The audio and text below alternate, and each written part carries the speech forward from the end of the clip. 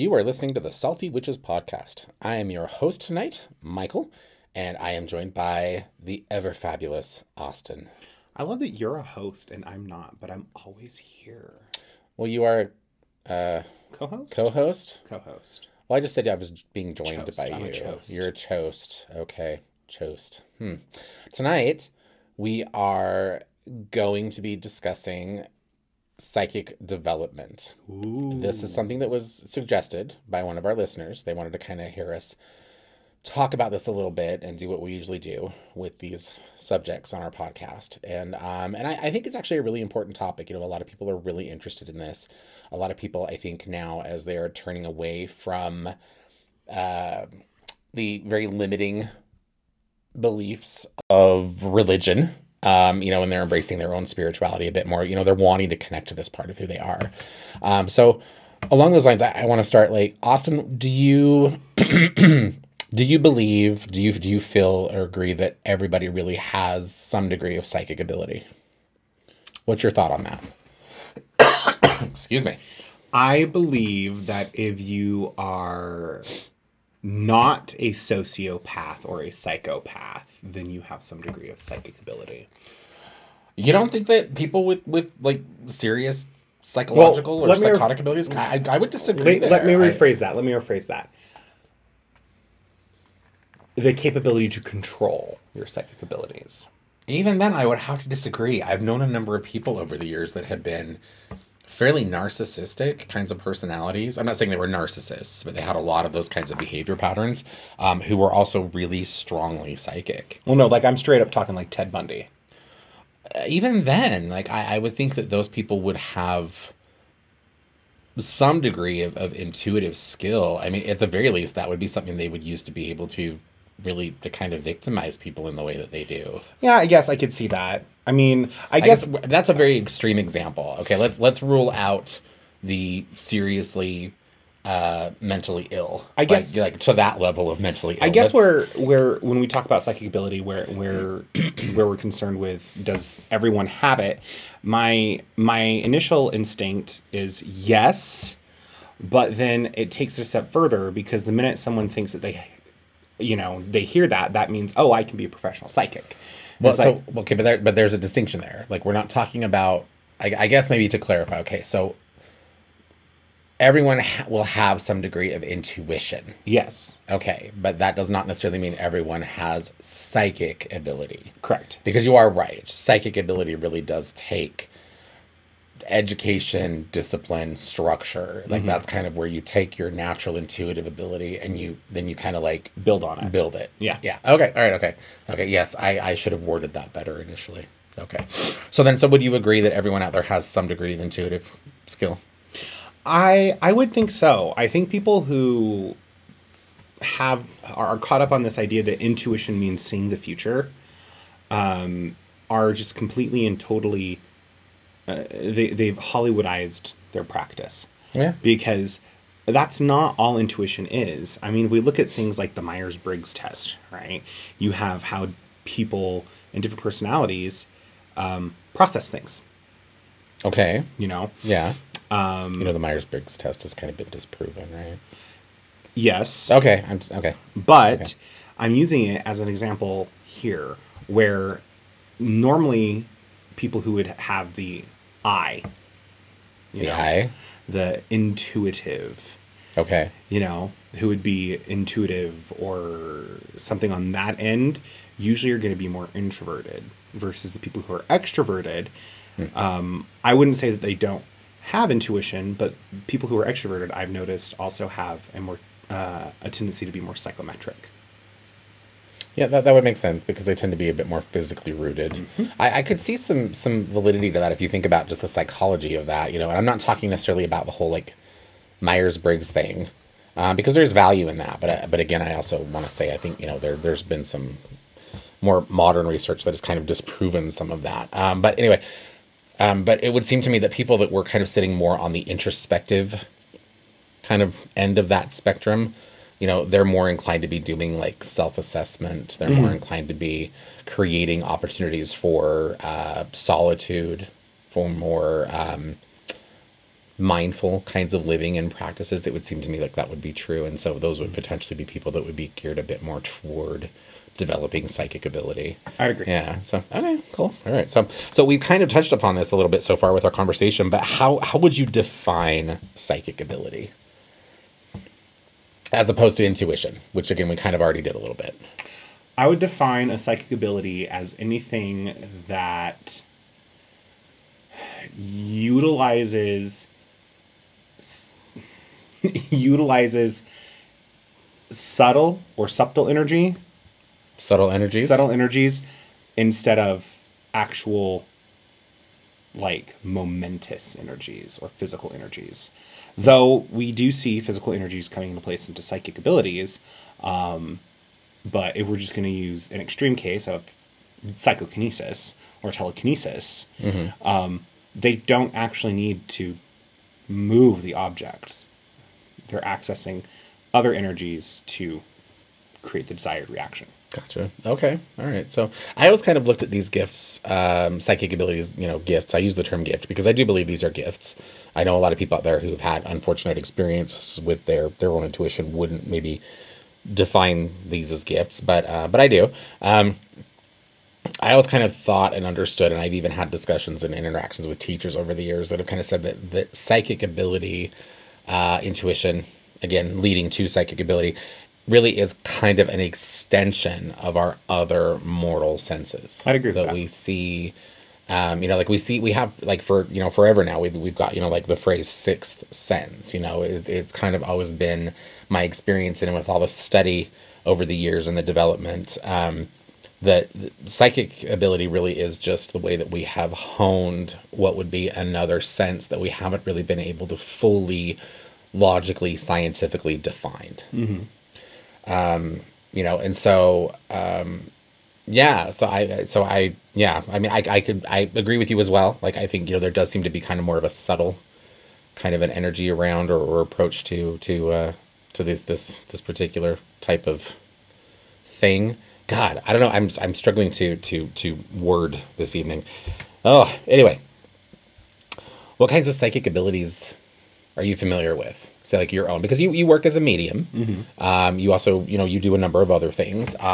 What kind of psychic abilities are you most familiar with?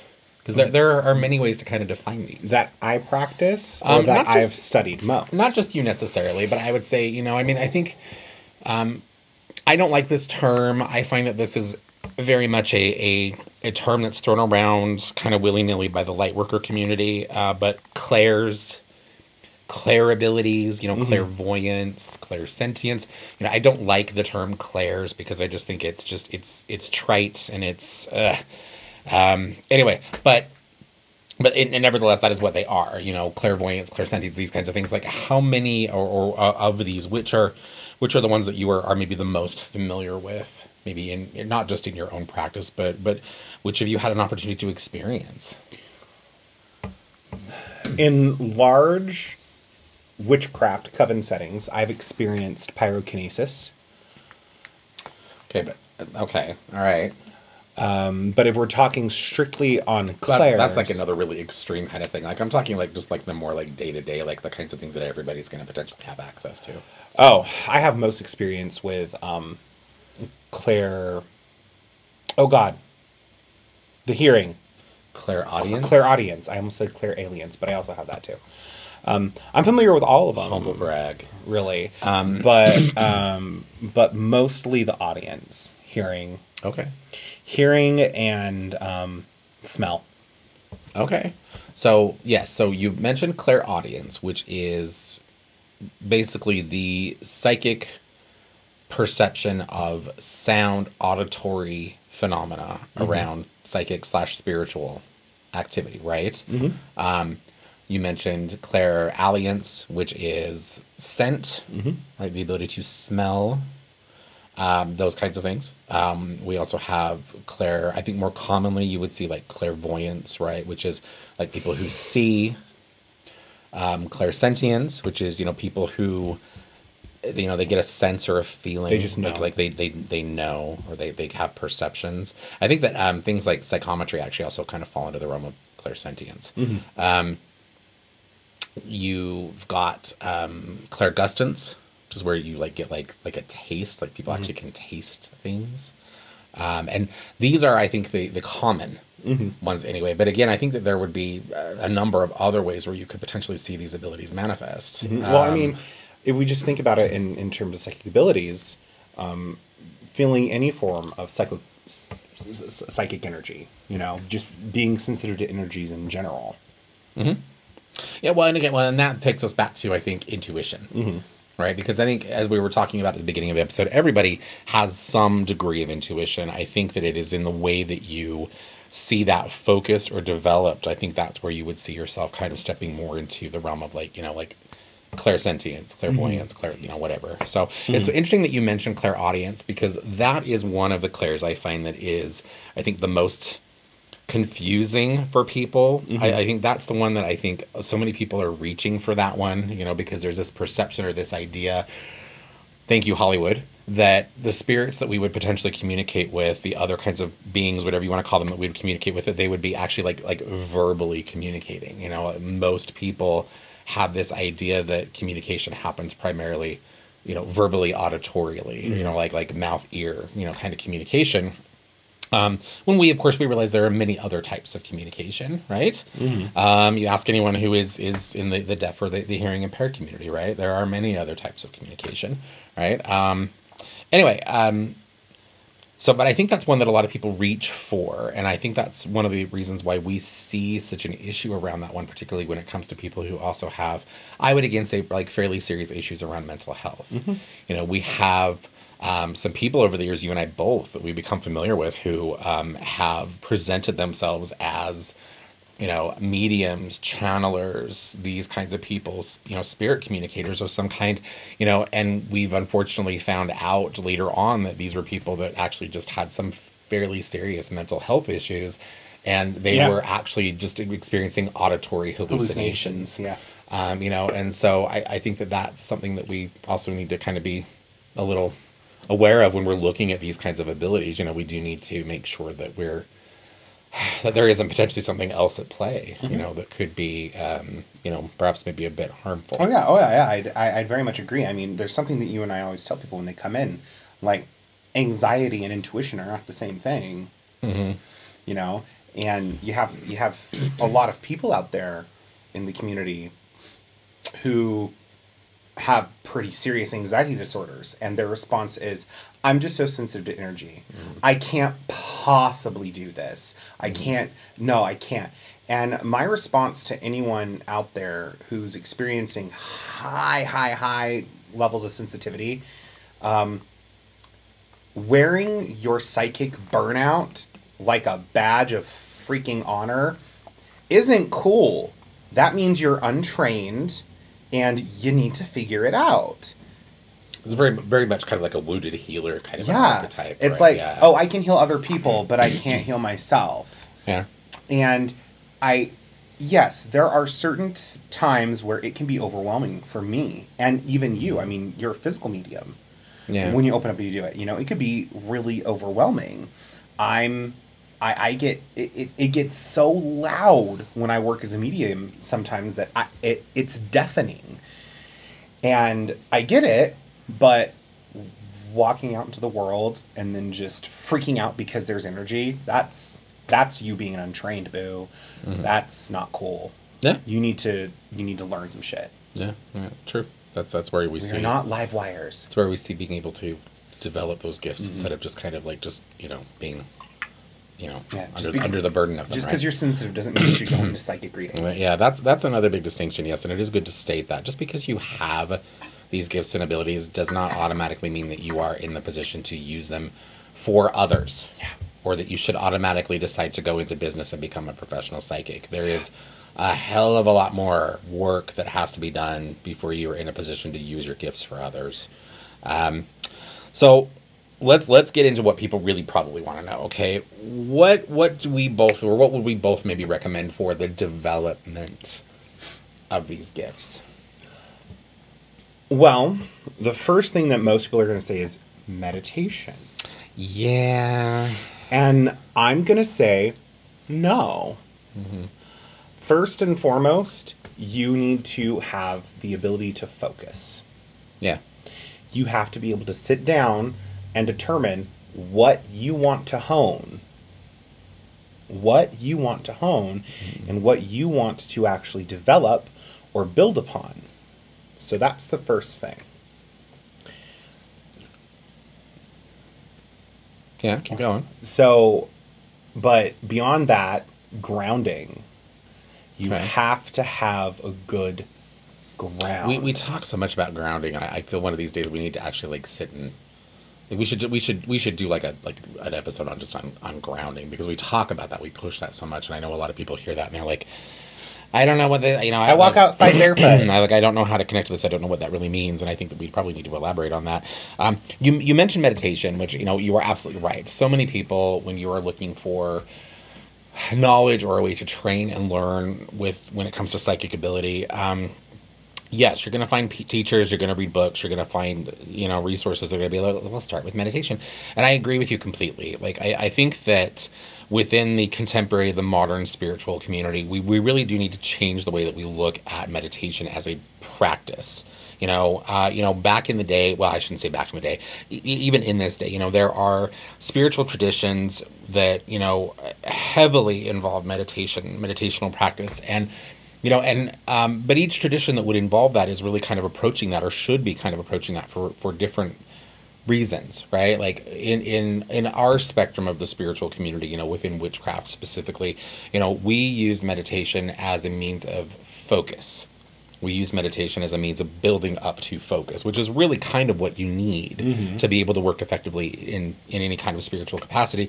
Whereas I think there still is this idea or this belief that meditation is solely about being able to achieve states like clear mind, which is a concept that we see tied to many Eastern practices, right?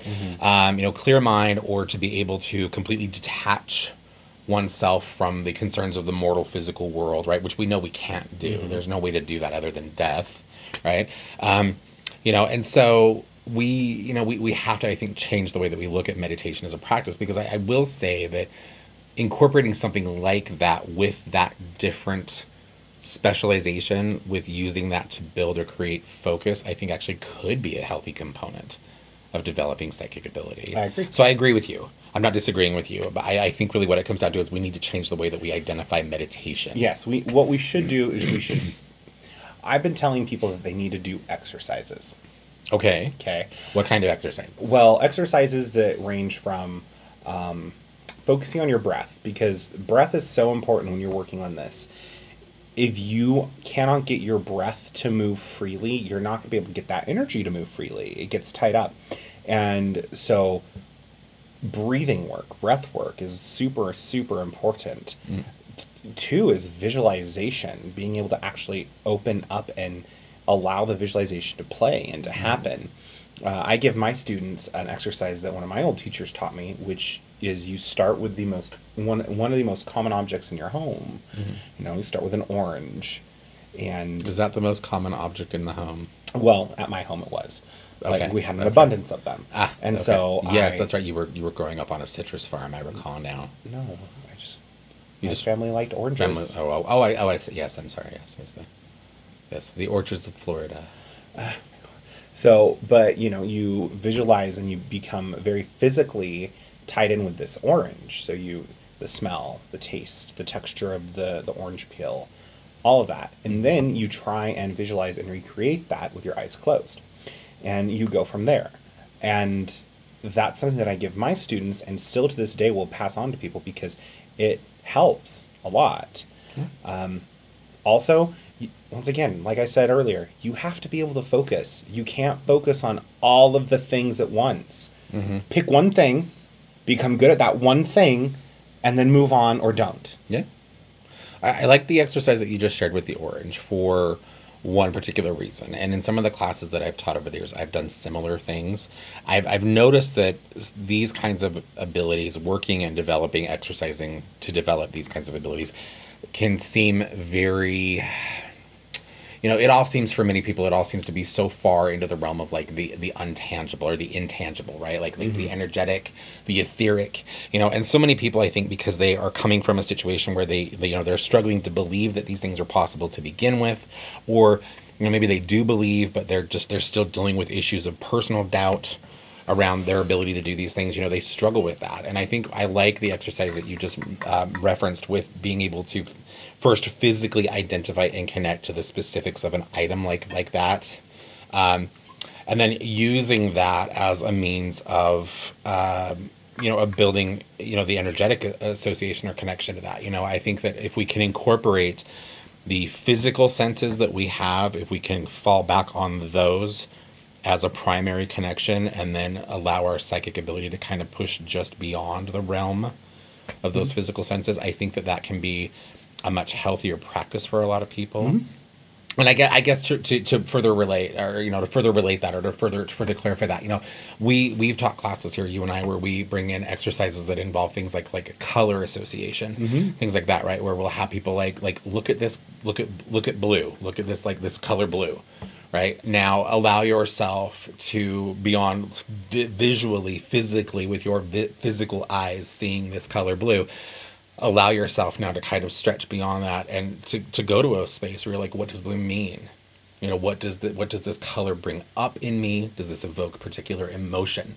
Is there sensation associated with this, right? Because many people have sensation. You'll have people that'll be like, every time I see the color blue, I feel cool, right? I feel like a cold kind of a sense, or we associate blue with cold very often, right?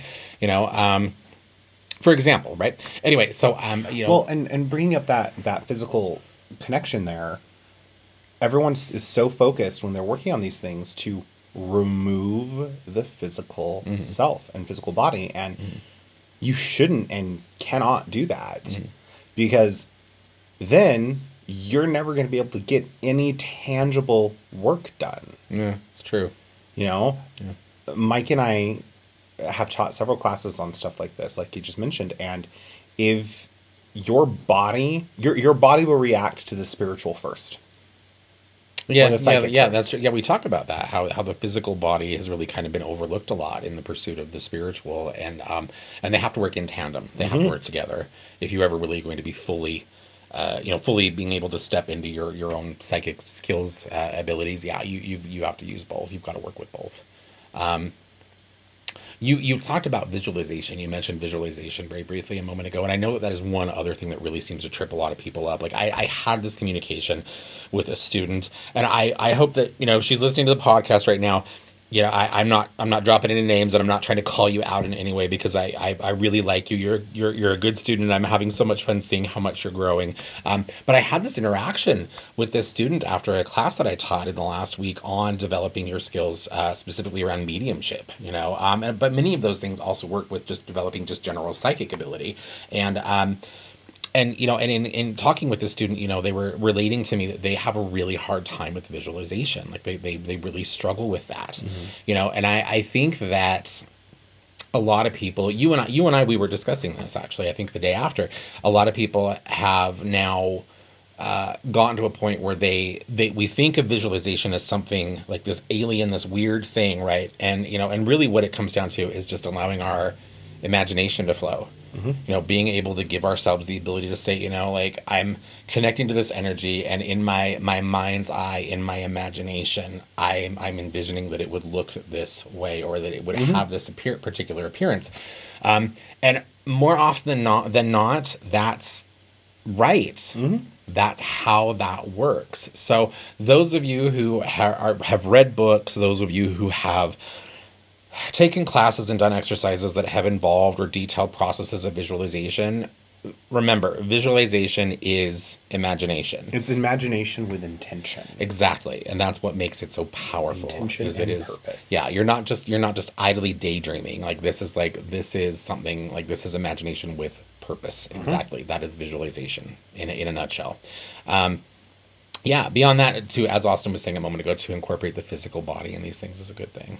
So, we've talked a little bit about meditative practice and associations that would allow us to connect or move beyond the realm of the physical senses into the more energetic kinds of senses. What other things would recommend? Maybe what other things would you recommend to people? Rituals. Create a ritual around it. You talked about this in the class you taught, but this is also very important because even in my Awakening the Witch class, I teach everyone a process that I call opening up, where they do one thing and then another in tandem, and then by the end of doing these things, they're open up, their energy's flowing, and they are connected, and they have the ability to actually do the work they need to do. Okay. And the same thing goes for working on developing your psychic senses. If you make a ritual out of it, it will become much easier to access. Yeah, that's right. I mean, I did talk about that in the class, and I used the analogy of like going to the gym, right? Which I find I fall back on, but it's one that I fall back on a lot of because people get it. They understand that one, right? Like as we're developing these kinds of abilities, we do need ritual, and we have to understand that the development of something like this is very much going to be, like you're going to the gym, you're working out, to lose weight, to build muscle, whatever reason you may be there. And that's not going to be something that's going to happen in 1 or 2 visits to the gym.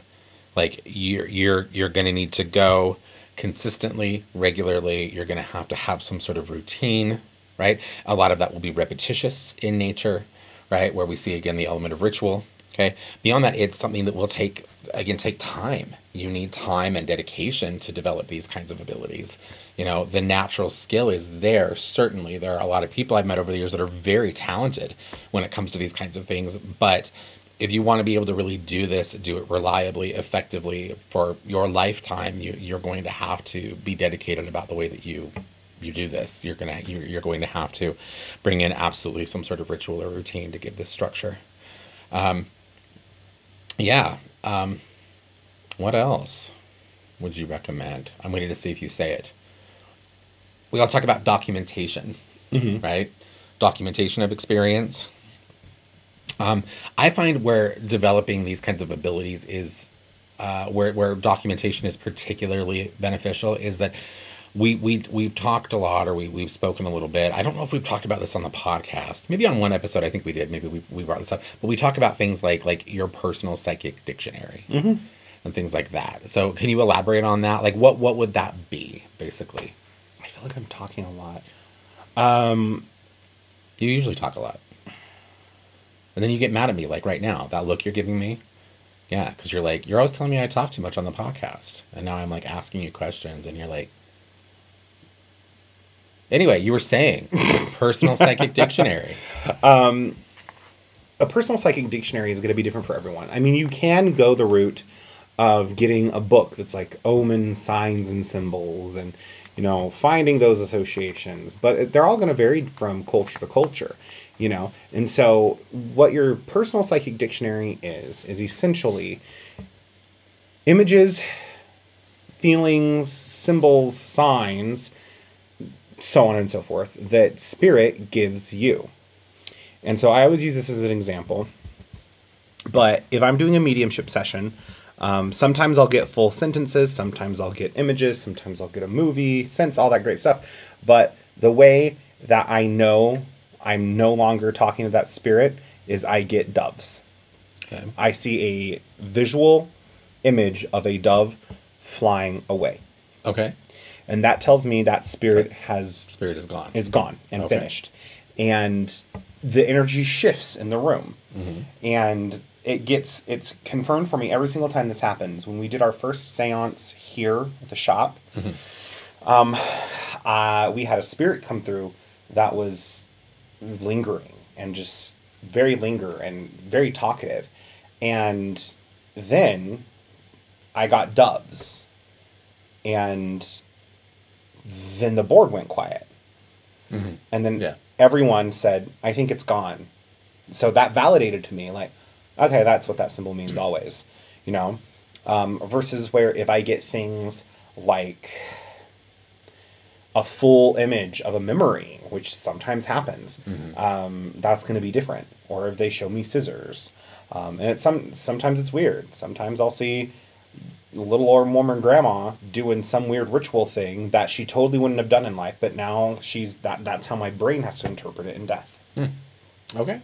So that's what your own personal psychic dictionary is. Right. And it would be good to, again, to document this, right? Like Yes. to keep a journal and actually say, like, okay, this, this is the association or this is the meaning I personally, not these other people, but I personally attribute to this thing when I see it / experience it when I'm doing my exercises, Exactly. my psychic work.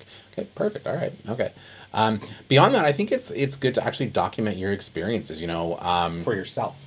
for yourself, exactly. For one thing, it'll give you the ability to see how you're growing. Beyond that, it'll give you the ability to go back to communications and things you may experience later, because a lot of the time, like in the moment when those things come through, they don't make a lot of sense. It's true. Spirits can be Cryptic. spirits can be confusing, and I'm not talking like trickster kinds of spirits either. I'm talking like your grandma comes through and she, for whatever reason, is going to struggle to be able to communicate with you clearly.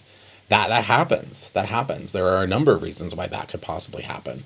And you do need to be able to document whatever it is that you do receive so that you can go back to it later and maybe, figure out what the heck is going on. So if you were to recommend like one exercise, we've mentioned a couple already, but like for someone that was like just very beginner, that you found to be like good, like this is something that will help, this is something that will get you going in the right direction, would you share those details, Austin? Do you have something that you would recommend On what? on which just exercise? general helping people to build on some of the things that we've been talking about, helping someone to build a bit of focus, helping someone to be able to kind of let their processes of visualization flow? Yeah. Okay, what does that look like? I really, really, really enjoy working with candles and fire. It is tangible. Okay. You can see it. You can feel it, most definitely. Yeah. On top of that, depending on the air in the room, it can become an item or an article of fascination. And so allowing your gaze to soften on a candle, on its flame in particular, and you look either through it or just past it, and allowing your gaze to soften, what'll end up happening is it will start to imprint, I guess, onto like your retina. Okay. And so once it's done that, and you close your eyes and you start to be able to see that imprint of that candle flame, then you can start to see if you can visualize it away from there. It's really easy. It's really simple. I also liked the exercise you did in the developing mediumship class. The fire in the head. Yeah. I really like that one, and I think it's really accessible for most people. But I'd say that would have to come after just connecting with that fire, because just being able to see and soften the gaze on the fire, which will then quiet the mind and allow you to open up, I think that helps. And then you can move on to a different exercise. I usually encourage my students, or if I'm mentoring someone on this stuff, if you're going to do the candle exercise, have a recording device nearby or a notebook. So that way, as you're just softening your gaze, you can start to say, I'm feeling this. And it's recorded, and you don't have to worry about stopping and writing it down. And you can just kind of sit and you can kind of mumble. And then play it back to you, and then physically record it. All right. You had me at softening gaze. Okay. I was gonna also kind of talk about like exercising, or at least starting practicing with fire. I think because there's something magical about fire, right? I mean, you're an arsonist, let's explore this a little bit. So I did set Moon Willow on fire. Yeah. We all, those of you who listen to the podcast, the rest of us here who work with Austin in varying degrees, we fear him when he is allowed access to flammable things. I always have access to flammable things. He usually ends up burning someone else. And everything is burnable if you try hard enough. That is very true. Everything is flammable if you're trying hard enough. Yes, and you did. You nearly set fire to Moon Willow. No, not nearly. I did. It was out. Her hair grew back. Anyway, So yeah, but I think there's something kind of magical about fire, though. You know, if you think about it, because it absolutely has form, right? We can visually see it, Yep. and if you go to touch it, you're gonna know you're touching fire. Yep. But it's intangible. Like it doesn't have mass. Like it's not solid. You know, and scientifically, we understand how fire exists and how it works. But it is because of its very nature. It's something that is still also, I think, very something very spiritual and again very magical about fire. And I think that as a tool, or at the very least a visual focus for some of these exercises, I would agree. I think that it's a very very powerful one. Well, there's an ancestral tie there for everyone. Our ancestors used it to cook, to hunt, to light, to warm, no matter where you're at. And for protection. And for protection, you know. On top of that, the farther we go, the farther and farther back we go when it comes to fire, we see things that would be centered around religious rites and stuff like that. I mean, old diviners and old seers are all notated or historically written about always having some sort of fire around, even the Oracle of Delphi. Yeah, it's true. Yeah. Okay. All right. What are some common misconceptions? I'm going to go with this one first because it's one that I see a lot and it's one that I hear a lot. Just because you're psychic doesn't mean you're a witch. Okay. Yeah. You know, a lot of people think that because they can pick up on these intuitive energies and stuff like that, that boom, they're a witch and they can start leading a coven and they can start writing a book about it and blah blah blah blah blah. That's why we have some of the trashy books we have nowadays. Ooh, the shade. However, I will say that just because every psychic's not a witch doesn't mean that every witch is not psychic, because every witch is psychic. I'm a firm believer in that. I'm a firm believer that every witch has psychic ability. Okay. That's part of what is innate about the witch power and the witch blood. Okay. I would agree. That is also my experience. I would agree. Now, is that being able to read cards or see into the future? No, but is that being able to commune or connect with existential energies? Yes. Okay. I think actually the way that you said that kind of leads me to another misconception that I think it would be good for us to talk about. You know, you mentioned like cards and these kinds of things, you know, and I cannot count. Even earlier today, I had communication with someone concerning pendulum work, and this person's belief that it was like, it's like basically like through the conversation, it was like this person for all the months that they've been working with pendulums, and they're still very new in their spiritual journey, but you know, but they're excited, and that's a good thing, you know. But it became very clear that they're of the belief that the pendulum is the one that is psychic. They're like, it's the pendulum that's doing the work, and I'm like, no.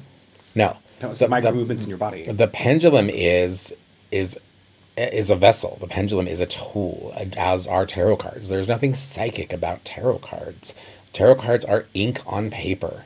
You know, whatever it may be. You know, I read crystal ball. I read palm here at the shop, and it's not your palm that is psychic. It is not the crystal ball that is psychic. Those are just tools. And so I think that's another misconception I'd like to kind of clarify a little bit, is that like psychic ability cannot be found in inanimate objects. If you are experiencing those kinds of things, if you are working psychically or having those kinds of things, you know, phenomena happen, it's you. So you're saying that if I buy a deck of tarot cards and memorize the meanings, I'm not psychic? Yeah, because at that point you're not working as a psychic. At that point, all you've done is you've memorized the traditional meanings of the tarot, and you're not a psychic. You're just a card reader. Interesting. Yeah, and we know a lot of people who do that, don't we? Exactly. Yeah. This is me being sarcastic. There are Yeah. a lot of people out there who've memorized cards, or they'll memorize an entire deck. And then they sit down and they're like, okay, well, I'm a professional reader now. Pay me $100 for a reading. Yeah. And those are the readers that they're not good. These are the readers that always, when you leave with more questions. You leave feeling like nothing was answered. In order to be a good reader or psychic, you have to have intuitive ability, or utilize that rather when you're doing the work. Yeah, that is very true. What other what other things have you heard, like in all the work that you've done? Because you like I, you and I have both been involved professionally as psychics. We've done that kind of work for a long time. What else have you heard? I'm even just trying to think of things I've heard recently that have continued to like aggravate me, that are like, okay, no, like this is, once again, this is misinformation. Well, obviously, we already kind of talked about this, but psychic activators. No, that's bullshit. No one can activate your psychic gifts except you. This constant Three constants, really? need to open my third eye. I need to open my third eye. What crystal's good for my third eye? Should I drink mugwort tea to help open my third eye? If you're already experiencing intuitive things, your third eye's open. There's this idea that psychic equals seeing the dead or hearing the dead. And that's just one facet of one particular type of a psychic. Yeah. And the thing is it's a sad fact, but some of you may never be able to do that. Is it a sad fact? And that's okay. I don't think that's a sad fact at all. I think that might actually be a good thing, because I think a lot of people... Well, for the people who can't do, who I'm telling they won't ever be able to do that, it's a sad fact. Well, I'm just going to say real quick, and I know I'm interrupting you, I'm sorry. Wait, no, I'm not sorry. I'm interrupting you.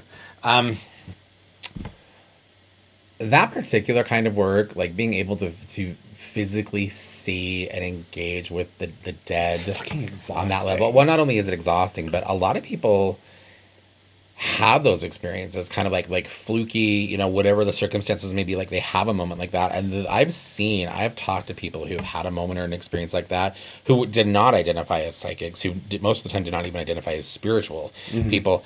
And they have a moment like that. And that kind of situation is like, it destroys their world. Yeah, like, it's traumatic. I've had people come to me who have been like, I never believed in this stuff, and the other night I'm at home and I hear a noise in my house, and I walk down the hall and there's a woman standing in my room, and she was there, but she wasn't there. And I almost like verbatim, that's been a conversation that I had with a client. And this woman, just as she's relating this story, I mean, tears are welling up in her eyes, and she is shaken. She is still, even in that moment, like days after it happened, and she's sitting here broad daylight with me in a room, and she is still, absolutely, she is still shaken. She is still in fear, because she has had a moment now that has convinced her, that has shown her like, oh my God, this shit is real.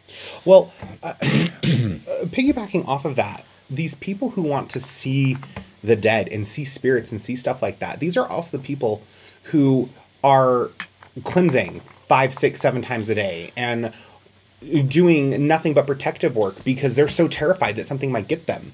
And it's like, do you not understand that if you see it, there's no warding against that? There is no, I see a dead person, I'm going to cleanse it away. That's not how that works. Yeah.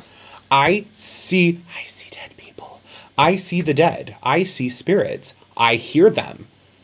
Like a person standing in front of me, clear as day sometimes. And the first experience I had with that was absolutely terrifying. Yeah. I was 7 years old, and this, I don't even know if it was male or female, but this spirit popped up in my room, and they were mangled. And it was terrifying as a 7-year-old. I screamed, and, Grandma came in and took care of it. But it's terrifying because you don't get to choose when they show up. You don't get to choose how they present themselves to you. It just happens. It just happens. Now, can you learn to hone and focus that ability so that way you have a little bit more control over it? Of course, absolutely. But to this day, how long have I lived with you? Like, what, for almost 5 years now? We've been together for about 5 years. Yeah.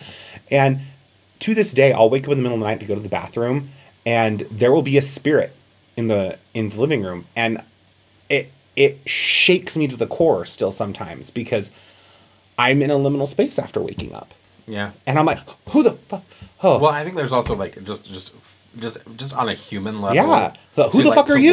To walk into a room and to see someone in that room that shouldn't be in that room is disturbing. Yeah. Yeah. And you can see them and you can feel that it's there, but you know it's not. Yeah. It's shaken. So please, if you think that the be all end all is seeing spirits and hearing them, no. Yeah, a lot of people really are not really ready for that. Yeah, so it's better to focus on your own personal gift. Yeah. You know, so yeah, sorry, I know I totally threw you off track there, but No, it's okay. but I wanted to kind of talk about that for just a quick minute. What about this? Oh, go ahead. How about empaths? Empaths are not psychic. Okay. And I guess what I mean by that is that empathy is just a human thing. Everybody is empathic. And I'm kind of liking that I'm hearing this whole like, well, I'm an empath thing less and less in conversation, because for a quick minute there, it was like everybody that was trying to do something spiritually was like, well, I'm an empath. It's like, yeah, you and everybody else, honey. It's like, yeah, empathy is just a human thing. We all have empathy. So now there is intuitive empathy, you know, which is definitely a psychic ability. You know, and again, I want to say that would probably have something to do with, you know, I would say like clairsentience, because it's Agreed. it's a knowledge, but it can also be a very physical kind of experience. Oh, yeah. Yeah.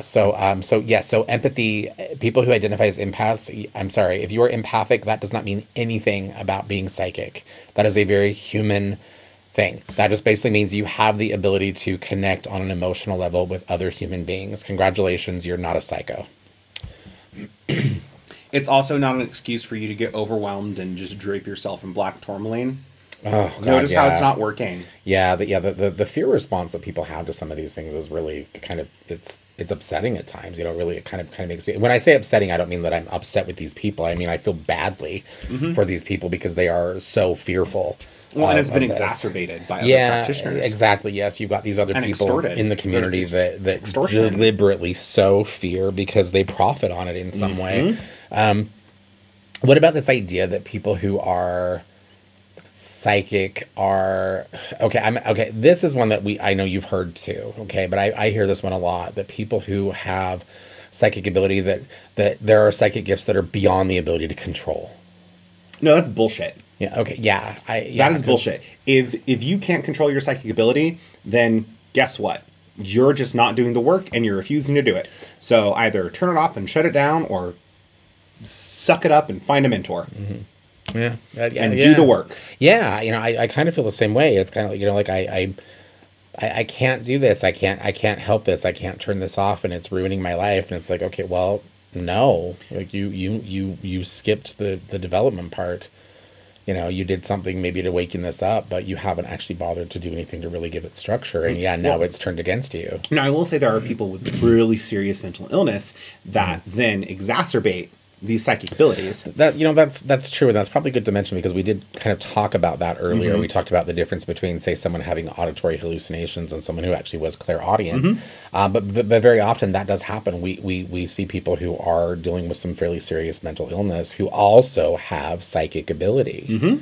You know, and it's almost like they kind of create this odd cycle for themselves. You know, They feed off it. yes, exactly, like where their mental illness triggers emotional kinds of things that attract spirits, so they have spiritual phenomena which agitates them, which adds to their mental illness. Yep. You know, and they end up in this cycle that it ends up being very defeating for many of them, unfortunately. Well, very defeating, and for some, it can completely wreck their psyche. yeah, that's true. You know, I feel bad for those people, and I mean, I have shut a couple people down when they've come to me with that. And, you know, I'm very ethical about it. I very much believe What do you mean by shutting people down? What are you talking about? block those things. Okay, yeah, let's talk about that, because I think that's something that a lot of people are not aware of. You know, we talk so much about. I mean, you mentioned this earlier. You know, you talked about how people who are psychic activators are bullshit, and so it seems almost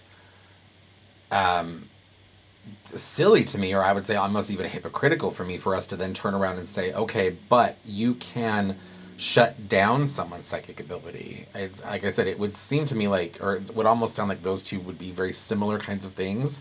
I would say that. But they're not. They're not. Yeah. And here's the reason. A psychic activator is someone who is activating something that potentially isn't there or is removing blocks. Mm-hmm. Here's the thing. If you are a psychic or someone who is sensitive and you have put those blocks up, those blocks are there. Yeah. And you're the only person who can remove them. And your spirit team, your team of spirits that surround you, are the only ones who can help you with that. However, this is where it becomes an ethical issue for me.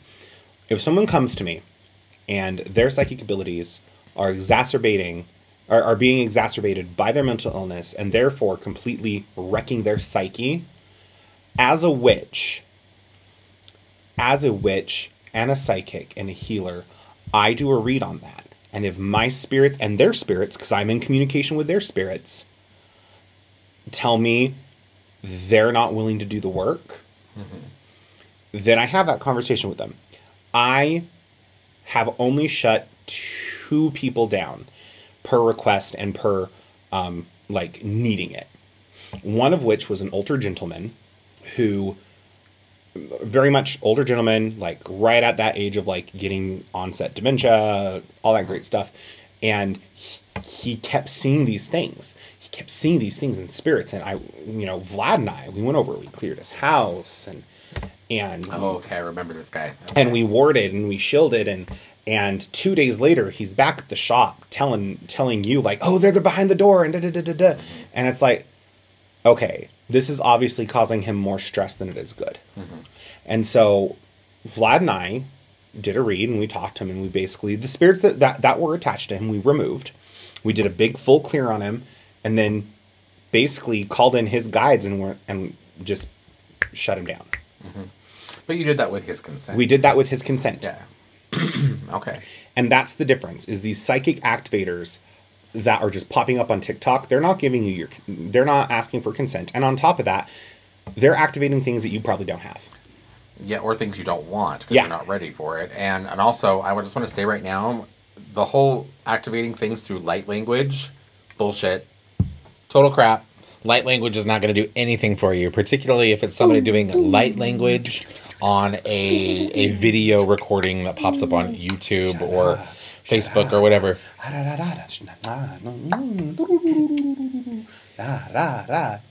Yeah, you've seen quite a few of these videos, I see. They pop up on my FYP page, and I block them. But guess what, guys? I just light languaged. I'm sure someone will listen to that and be like, oh my god, he's connected to Metatron. Probably not our listeners. Oh, thank God. Anyway. All right. So, yeah, I mean, those are certainly... Can you think of any other things that, like, I'm just trying to think of, like, for the benefit of the people who maybe listen to this, for the 5 people who listen to our podcast. We have more than 5 listeners. I'm trying to think of, like, what else really could, have we maybe not gone into, or what have we not maybe touched upon? We've talked a little bit about exercises. There are so many out there. Ethics, we could touch upon that a little bit, but I do want to kind of hold off on really getting in there with that one, mainly because we have a guest next week on the podcast who is going to be talking about ethics particularly in professional psychic practice. Mm-hmm. And while this episode is kind of like a good lead into that one, I think, I would like to kind of like keep like the bulk of ethics, kind of maybe around that or for that episode. But that is fair since you bring it up. I mean, it is fair to say, just because you have these abilities, even if you have invested years of time in developing your skill, that does not give you the right to use them for others. Ever. Ever, ever. Unless those other people have asked you, unless those other people have given you consent, and I would say this is a little bit of a gray area, but I've found myself in this situation where over the years where I've had an intuition, a sense around something that has been going on in someone's life, and it's been something that was potentially harmful to that person, or something that was, I'll just say that. Something that was a harmful situation for them, or was going to be a harmful situation for them. And, and in each of those situations, I struggled with myself around, like, God, should I say anything? if I say something, is it just going to end up leading them to this moment? You know, like, you know, but in both of those situations, you know, I had to kind of say like, okay, for the sake of trying to help this person and really in trying to improve the odds that they're going to make it through this difficulty, like I need to just I need to give them something. I need to let them know something, you know. And in each of those situations, usually I won't give them the full story, but I'll give them enough so that they're aware or that they're thinking about it. Well, and you'll also not go about it in a sense of like, your dead Uncle Bob's talking to me and there's a message coming through with the hay on the nails. Instead, you're going to try and work it into a conversation that well, in each of these situations, these are natural. usually people that have like, you know, we're already kind of in a context or in a situation where like we're engaging on that level, right? Where, you know, where they're, yeah, you know, maybe they haven't given me full consent, but we're having a conversation or something that lets me know that they are open to to you know, that kind of experience. So yeah, so like I said, there's a little bit of a gray area there for me, but I think in the situation where we potentially have the ability to help, like to save someone some trouble, I think sometimes maybe like we can make a little bit of an exception there. I would agree with that, but just going up and telling someone that there's a message from their dead person, particularly when that message is something really dumb, you know, like you always use the example of that particular famous medium, quote unquote medium. I think I read something lately that like a bunch of people came forward and said that she was bullshit. Like they're actually like they've done, people have like set her up a few times and they've actually kind of proven like, yeah, like she basically just is a cold reader, that she gives people bullshit information. Well, yeah, if she starts, which on the one hand doesn't surprise me, but on the other hand also really kind of like disappoints me, because there's a part of me that like whenever I see a situation like that or someone kind of blow up like that, like I want to believe that they're the real deal. well, so here's the thing. Yeah. I very much believe that they started legit. Yeah. And then, you know, ego got in the way, fame got in the way. Yeah, money got in the way. Money got in the way, and boom. Yeah, that does happen. Now, that doesn't mean, that is not me saying that if you are choosing to pursue a career as a professional psychic, that you're going to be destitute and povertous. Oh, no, you need to be paid for what you're worth. Oh, yeah. But you can't be, you know, you don't want to become like these prosperity gospel preachers where you're like, you know, making, you know, thousands and thousands of dollars off of somebody else's life experience. Yeah, I think if you do that, you're no longer a psychic, you're a parasite. I think that particular medium charges like $1,500 for like an hour session. Yeah, I'm sure it's got to be pretty ridiculous. Yeah. Anyway, that's okay. I don't want to go too far into that. God, what was my initial point with that? Oh my God, like I sidetracked myself. I think that we do need to be, oh God, yeah, like I totally derailed my thought on that. Oh well, that's okay. It's like I said, it's been a long day. Is there anything we haven't really discussed about this, or anything else that you think would be of benefit to our readers? How do you feel? Our readers, our listeners. Oh God. How do you feel about quote unquote God mouths? God mouths. Okay, so here's my take on that. Okay. I think that as we understand something like a God mouth, and let's elaborate on that, okay? Because basically, if I'm understanding you correctly, the whole God mouth thing is this belief or this idea that certain people have a particular type of psychic ability or gift where they basically channel the essence or the voice of a god or a deity, right? Yes. Okay. All right. I'm gonna say, first of all, I think that that's bullshit. For a couple of reasons, okay? And to clarify, when I say that is bullshit, I do not mean to imply that people are incapable of receiving messages from the gods. You know, I think that really, in essence, if you look even historically, all of our stories, our folklore, all of our myths, all of these things, there have always been people that have been connected to higher powers in those ways. Yep. You know, and have been kind of a vessel or have kind of served as a voice for omens, signs from other powers. You know, that's a normal part of our practice. But to actually serve as the channel, the physical voice for a god or a deity, the human body cannot handle that kind of energy. That would be like trying to call an angel into your physical body. Like, we cannot handle that kind of energy. You know, and so when I hear these people, they're like, well, I speak for this particular deity. I really am like, have you taken your meds today? You know, is really kind of what I want to say, and I realize there are people who are going to be hearing this that are going to probably disagree with me on that, or think that I'm being dismissive, but it's been my experience over the years as I've run into people who have claimed to be that or do that, that again, these are people that are seriously mentally ill. I mean, like bad.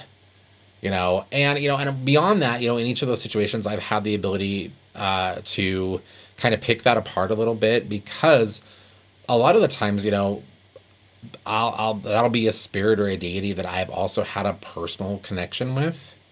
I'm not saying I've been a voice for them, but I've had a personal connection with them, and I can say no, that probably wouldn't be something this God would say. Mm-hmm.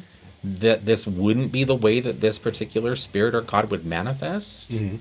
Beyond that, you have to also look at the message. Like a God is not going to show up and channel a message through a person, and then the nature of that message is going to be like, yeah, you should buy that new car.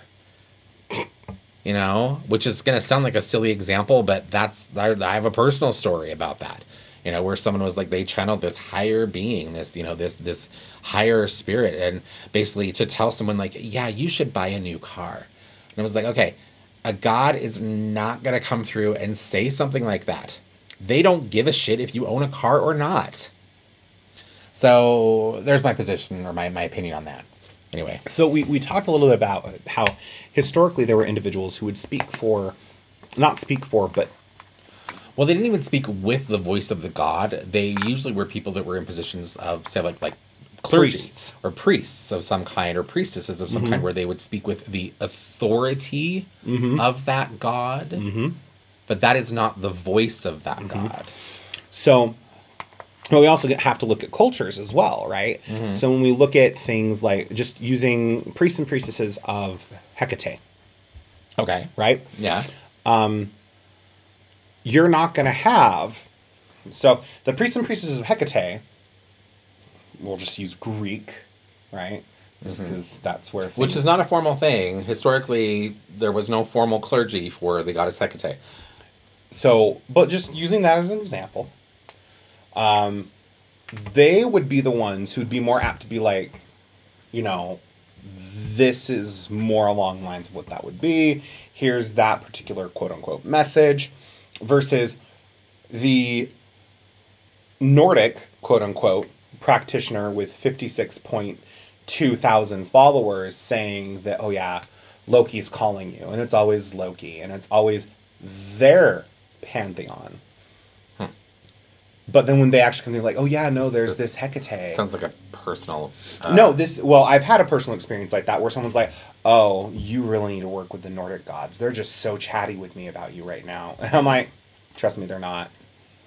It's not there. So I'm finding that with the uprise of quote unquote deity work, there are quote unquote psychics stepping forward and going, oh yeah, I can do a deity confirmation reading for you. Oh yeah, I can totally channel a message of that deity to you. Like, how about this? It's a god. They don't need they don't need your petty mortal ass to actually give you a message. That's true. They don't need a human mouthpiece. Yeah. If Hecate wants to get a message to me and I'm being stubborn, it's just gonna fucking happen. Yeah. There's not gonna be some like, oh gosh, I wish he'd just open up. Look at this mouthpiece. I could use that instead. You're talking about Hecate as an example, but I mean, I'm thinking now, like, most of the deities that continue to be popular within the pagan community. Like, I had someone come into the shop yesterday who was all about the Morrigan.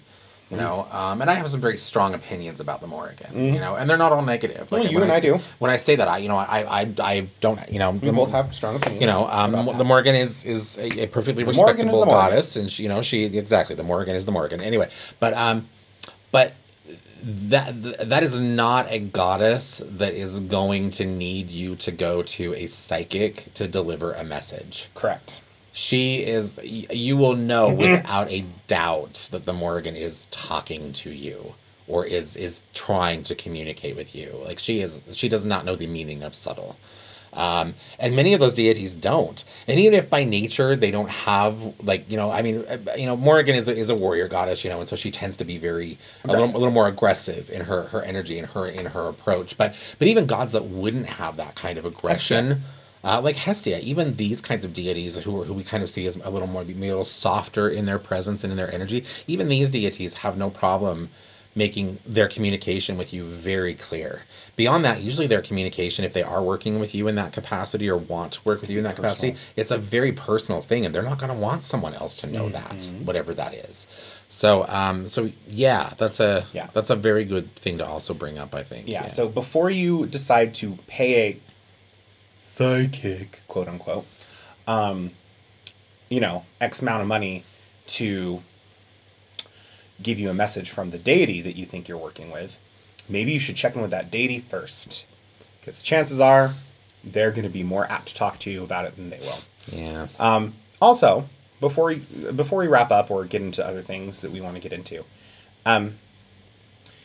if someone is charging, so I'm a big believer when it comes to psychic readings, charging a fair price. All right, you're getting into the ethics conversation again. Oh, sorry. Never mind. Scratch that. We'll talk about that next week. We've kind of touched upon that in a few of our other podcast Let's episodes. Just say you get about what you pay for usually. Okay. Yes, but at the same time, that does not always mean that the person who's going to charge you $300 for a reading is going to be giving you a better reading than the person who's going to charge you $30. Exactly. Because so much of that comes down to the individual skill and experience of the practitioner, of the psychic. So yeah, well, I will say, yeah, if you're going to go somewhere and somebody's offering to give you a reading for $5, yeah, you probably don't want that reading. Or at the very least, you should consider that reading to be more a form of entertainment and not maybe take that too seriously. That's what and I say that mainly because it doesn't really have in that situation a lot to do with the money that it is exchanged.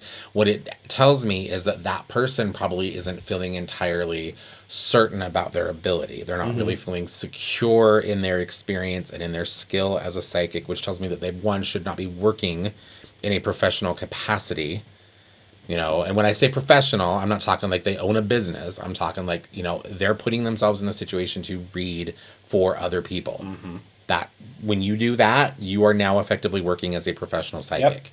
And if you're not trusting yourself enough, if you're not sure enough of your knowledge and your experience and ability, and because of that, you feel like, oh, I can't charge more than $5 a reading, then you're not ready. You're not ready, and somehow you're going to fuck up that reading. The information that you have for that person is probably not going to be as clear or as accurate as it needs to be. I agree.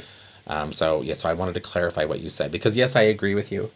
But there's also a limit within reason. Exactly. I was going to say that creates a bit of a slippery slope. That's where we end up with people that are, again, thinking that a half an hour of their time is worth, $2,000.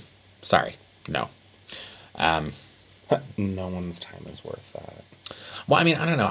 I would say if I could go to somebody, like if I were to sit with a psychic and I knew, or I had, in whatever means or whatever way, I had knowledge that everything that they were going to tell me was going to be 100% accurate, and they were able to give me 100% accurate information about the future, I might drop a couple $1,000s in that person's jar. Well, I mean, if we look at different practitioners, like a lot of Santeros, Babalaos, if you go into a botanica, it's not how long is the reading. It's the reading's done when it's done, but you're going to pay me. You're going to pay me $300. Oh, yeah. You're going to pay like $300, but you're going to have like a half a day of that person's time, and they're probably going to potentially be available to do some other sort of spiritual work for you. Yep. Yeah. So, all right. Well, there was something else that I wanted to bring up. Oh, okay.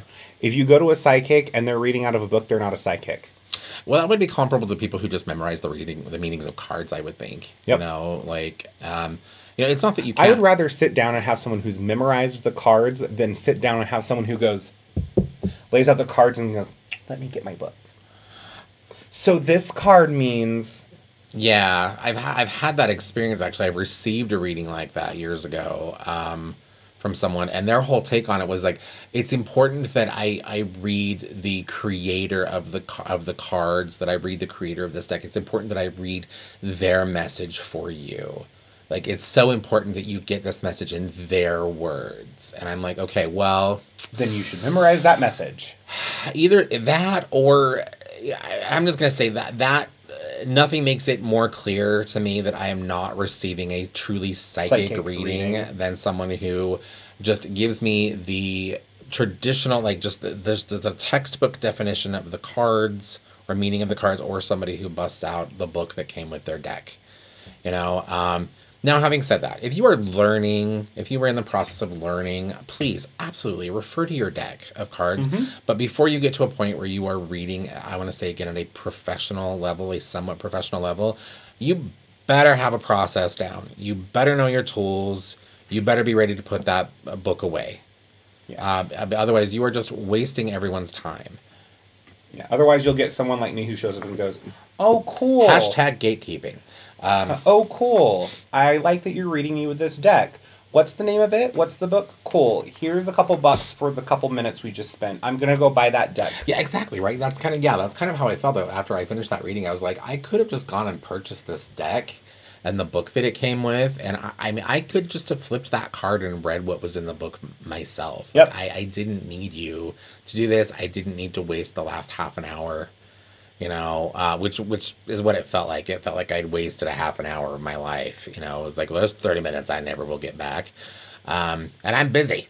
Anyway, yeah. So, also good point. The thing. And again, something that kind of has a lot to do with, I think, ethics. The ethics of professional psychic work. I'm so excited to talk about that next week. Yeah, I think it'll be a good chat. We have, I think, the week after that we're going to have another guest as well. And I think, we're going to talk about some other... Yeah, we have some cool people lined up in the coming weeks.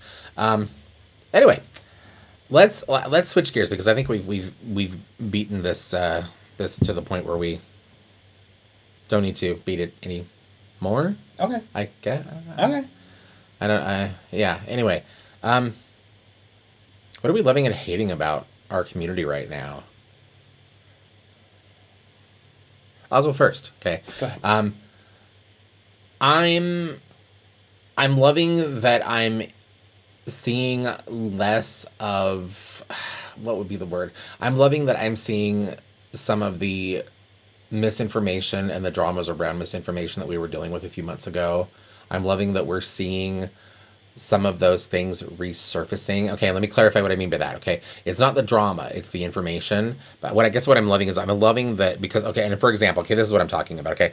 In just the last couple of days, I've seen some things filtering through the social media apps. I've seen, like, I've even had a couple conversations with people here in the shop about, like, conversations like shadow work and misappropriation of culture and closed practices, you know, and those are two topics that just a few months back were like huge hot button issues for a lot of people in all aspects of the spiritual community, all little corners of the spiritual community. And there was a lot of misinformation going around at that point about those two things in particular. And, and a lot of it like died down, and now I'm seeing like kind of like a fresh wave of debate around shadow work and closed practices. But I'm noticing now that there are more people that are stepping up that are actually like countering that. Like they're like, no, we've already talked about this, and remember, this is kind of the consensus on this. This is good, this is bad, this is real, this isn't, and now we're going to stop talking about this because now you've learned, now you've been told. And those people are actually shutting up. And so I'm very happy to see that, because I think that as experienced practitioners, people who are legit, who are really what they claim to be, I think we kind of have a responsibility to step up and actually shut those voices down. Because all they do is complicate everybody's work. All they do is derail the paths of so many people. So I'm loving that. I'm hating that there still seems to be some confusion around what exactly constitutes or what exactly entitles someone to use the title high priest or high priestess. I'm seeing that. I did an entire TikTok on that. Did you? Okay. I think I may have seen that TikTok a couple of days back. Yeah, I'm just amazed that that continues to be a topic of confusion for so many people. It's like no one, you do not get to appoint yourself a high priest or a high priestess of any tradition. That's not a real thing. That doesn't exist. Only someone else can do that for you. And usually that person would also have to be a high priest or a high priestess. Yes. And they also had to have someone else do that for them.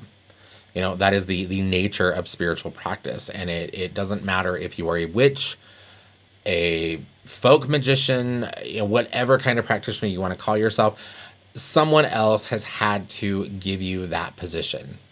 That's just what it is. Thoughts, Austin? I know you have some.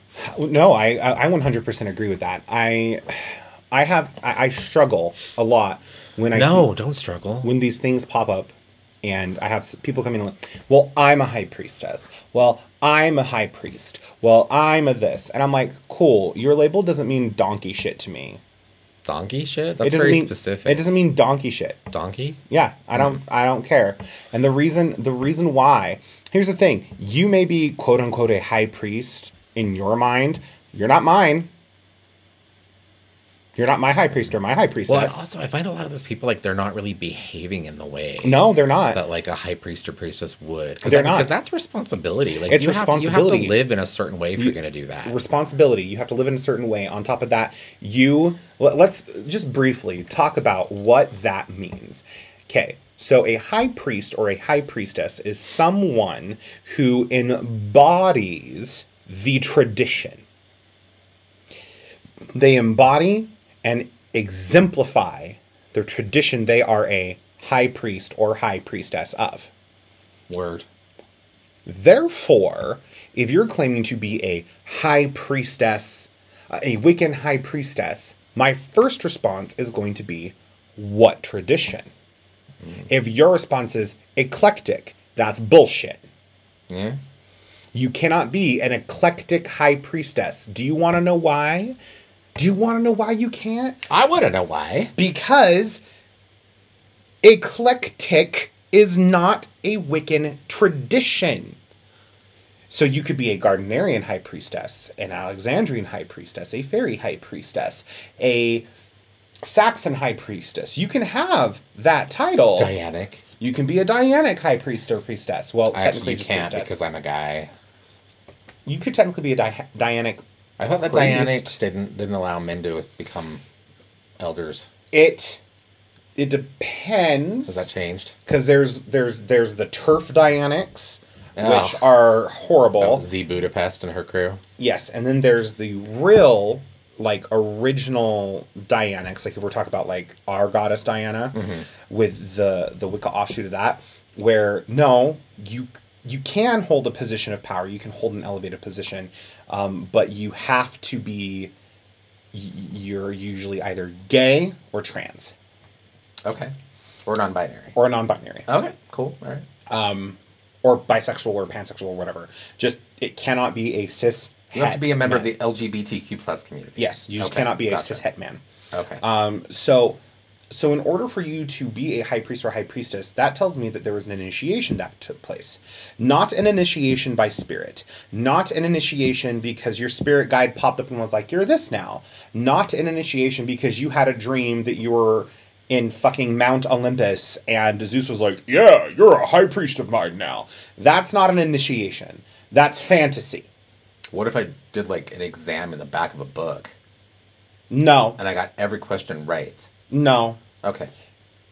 That could preemptively prepare you for that.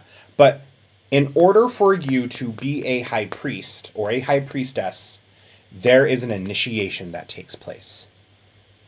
Period. And that initiation is done by an initiate who's already been initiated. You're And- blowing my mind. And so this also leaves us with the question, who initiated the first witch? Oh yeah, it's like a chicken or egg kind of a situation. Exactly. And depending on the tradition is where you'll get that from. I'm gonna say the chicken probably initiated the egg. Example. in Italian craft, Diana initiated the first witch because Diana descended from the stars to teach witchcraft. So therefore, the supreme goddess in that tradition did the first initiation. That does not mean that she's going to do that for you. She did that for one person, and now that means you have to go find an actual mortal vessel who will do it for you. So yeah, that's grinding my gears. Okay. Well, I know that's always been kind of a particular hot topic for you. I think because some of your past witchcraft affiliations. Yes, and it is a hot button topic because the thing is I, you, and other individuals in our close knit family who have initiations of this sort worked our asses off. We have. Well, but this isn't an issue. This isn't about us. Like this is a community issue. It's a community issue. But let me finish. Individuals who hold that title have worked really hard. Yeah. They have worked really hard. They live their craft, and it's not just every other Tuesday. They have studied. They have done the work. And so when little 17-year-old Molly Shannon Elizabeth, if there's a Molly Shannon Elizabeth who's listening, this is not directed at you. This is just random names I'm pulling out. Shows up and is like, I'm a high priestess of the goddess Hecate, but also the goddess Freya, but also the goddess blah, blah, blah. That's really irritating. It's offensive. Because it's like, really?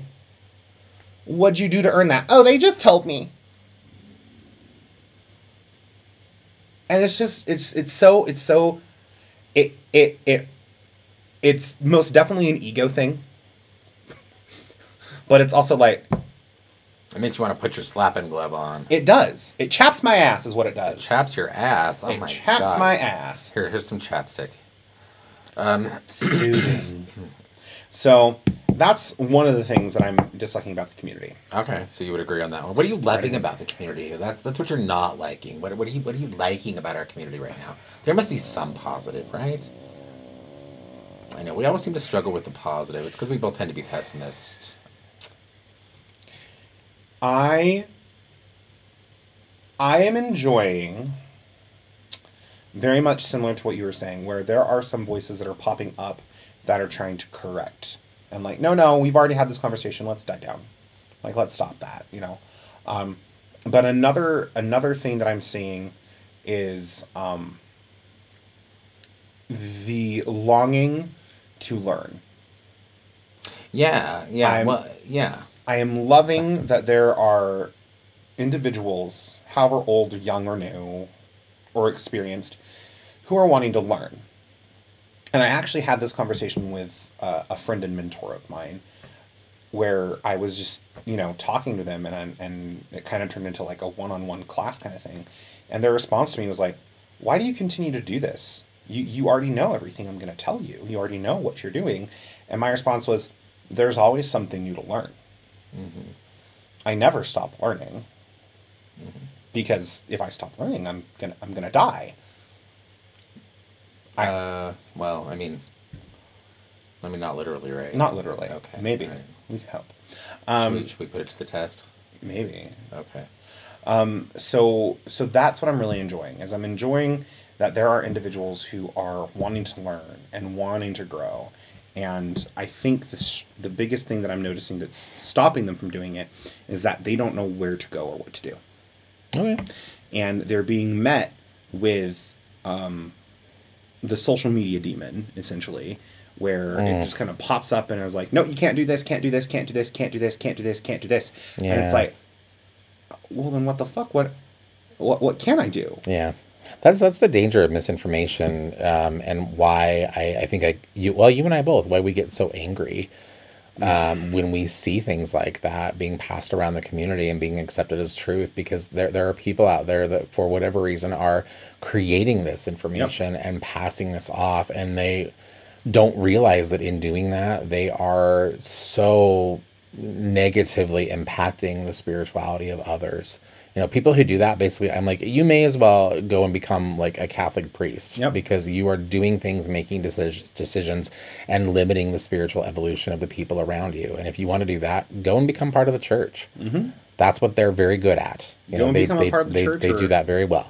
Or go become a light worker or something. Stop by the therapist office on the way, because if you're doing that, chances are you probably have some emotional health issues you need to work through. Serious religious trauma. Yeah.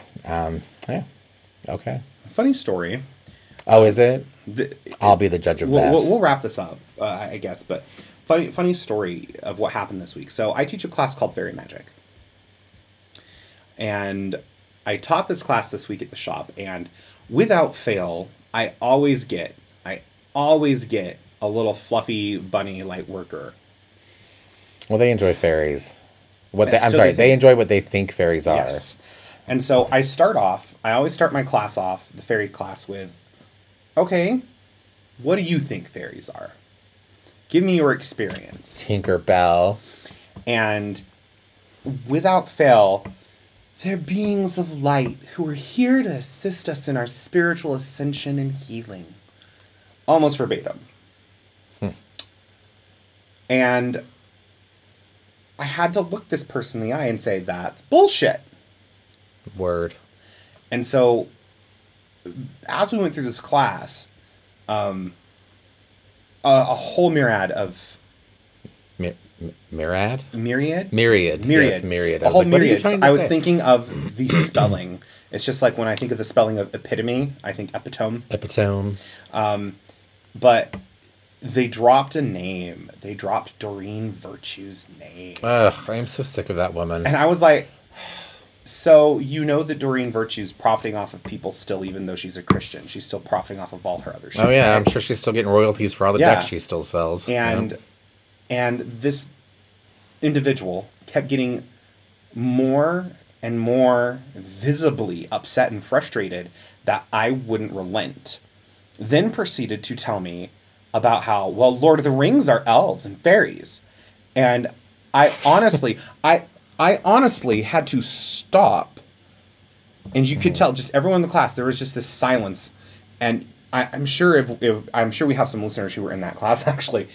There was just this like, Austin's gonna kill this person. Austin's gonna blow up. Austin's going to eviscerate this person.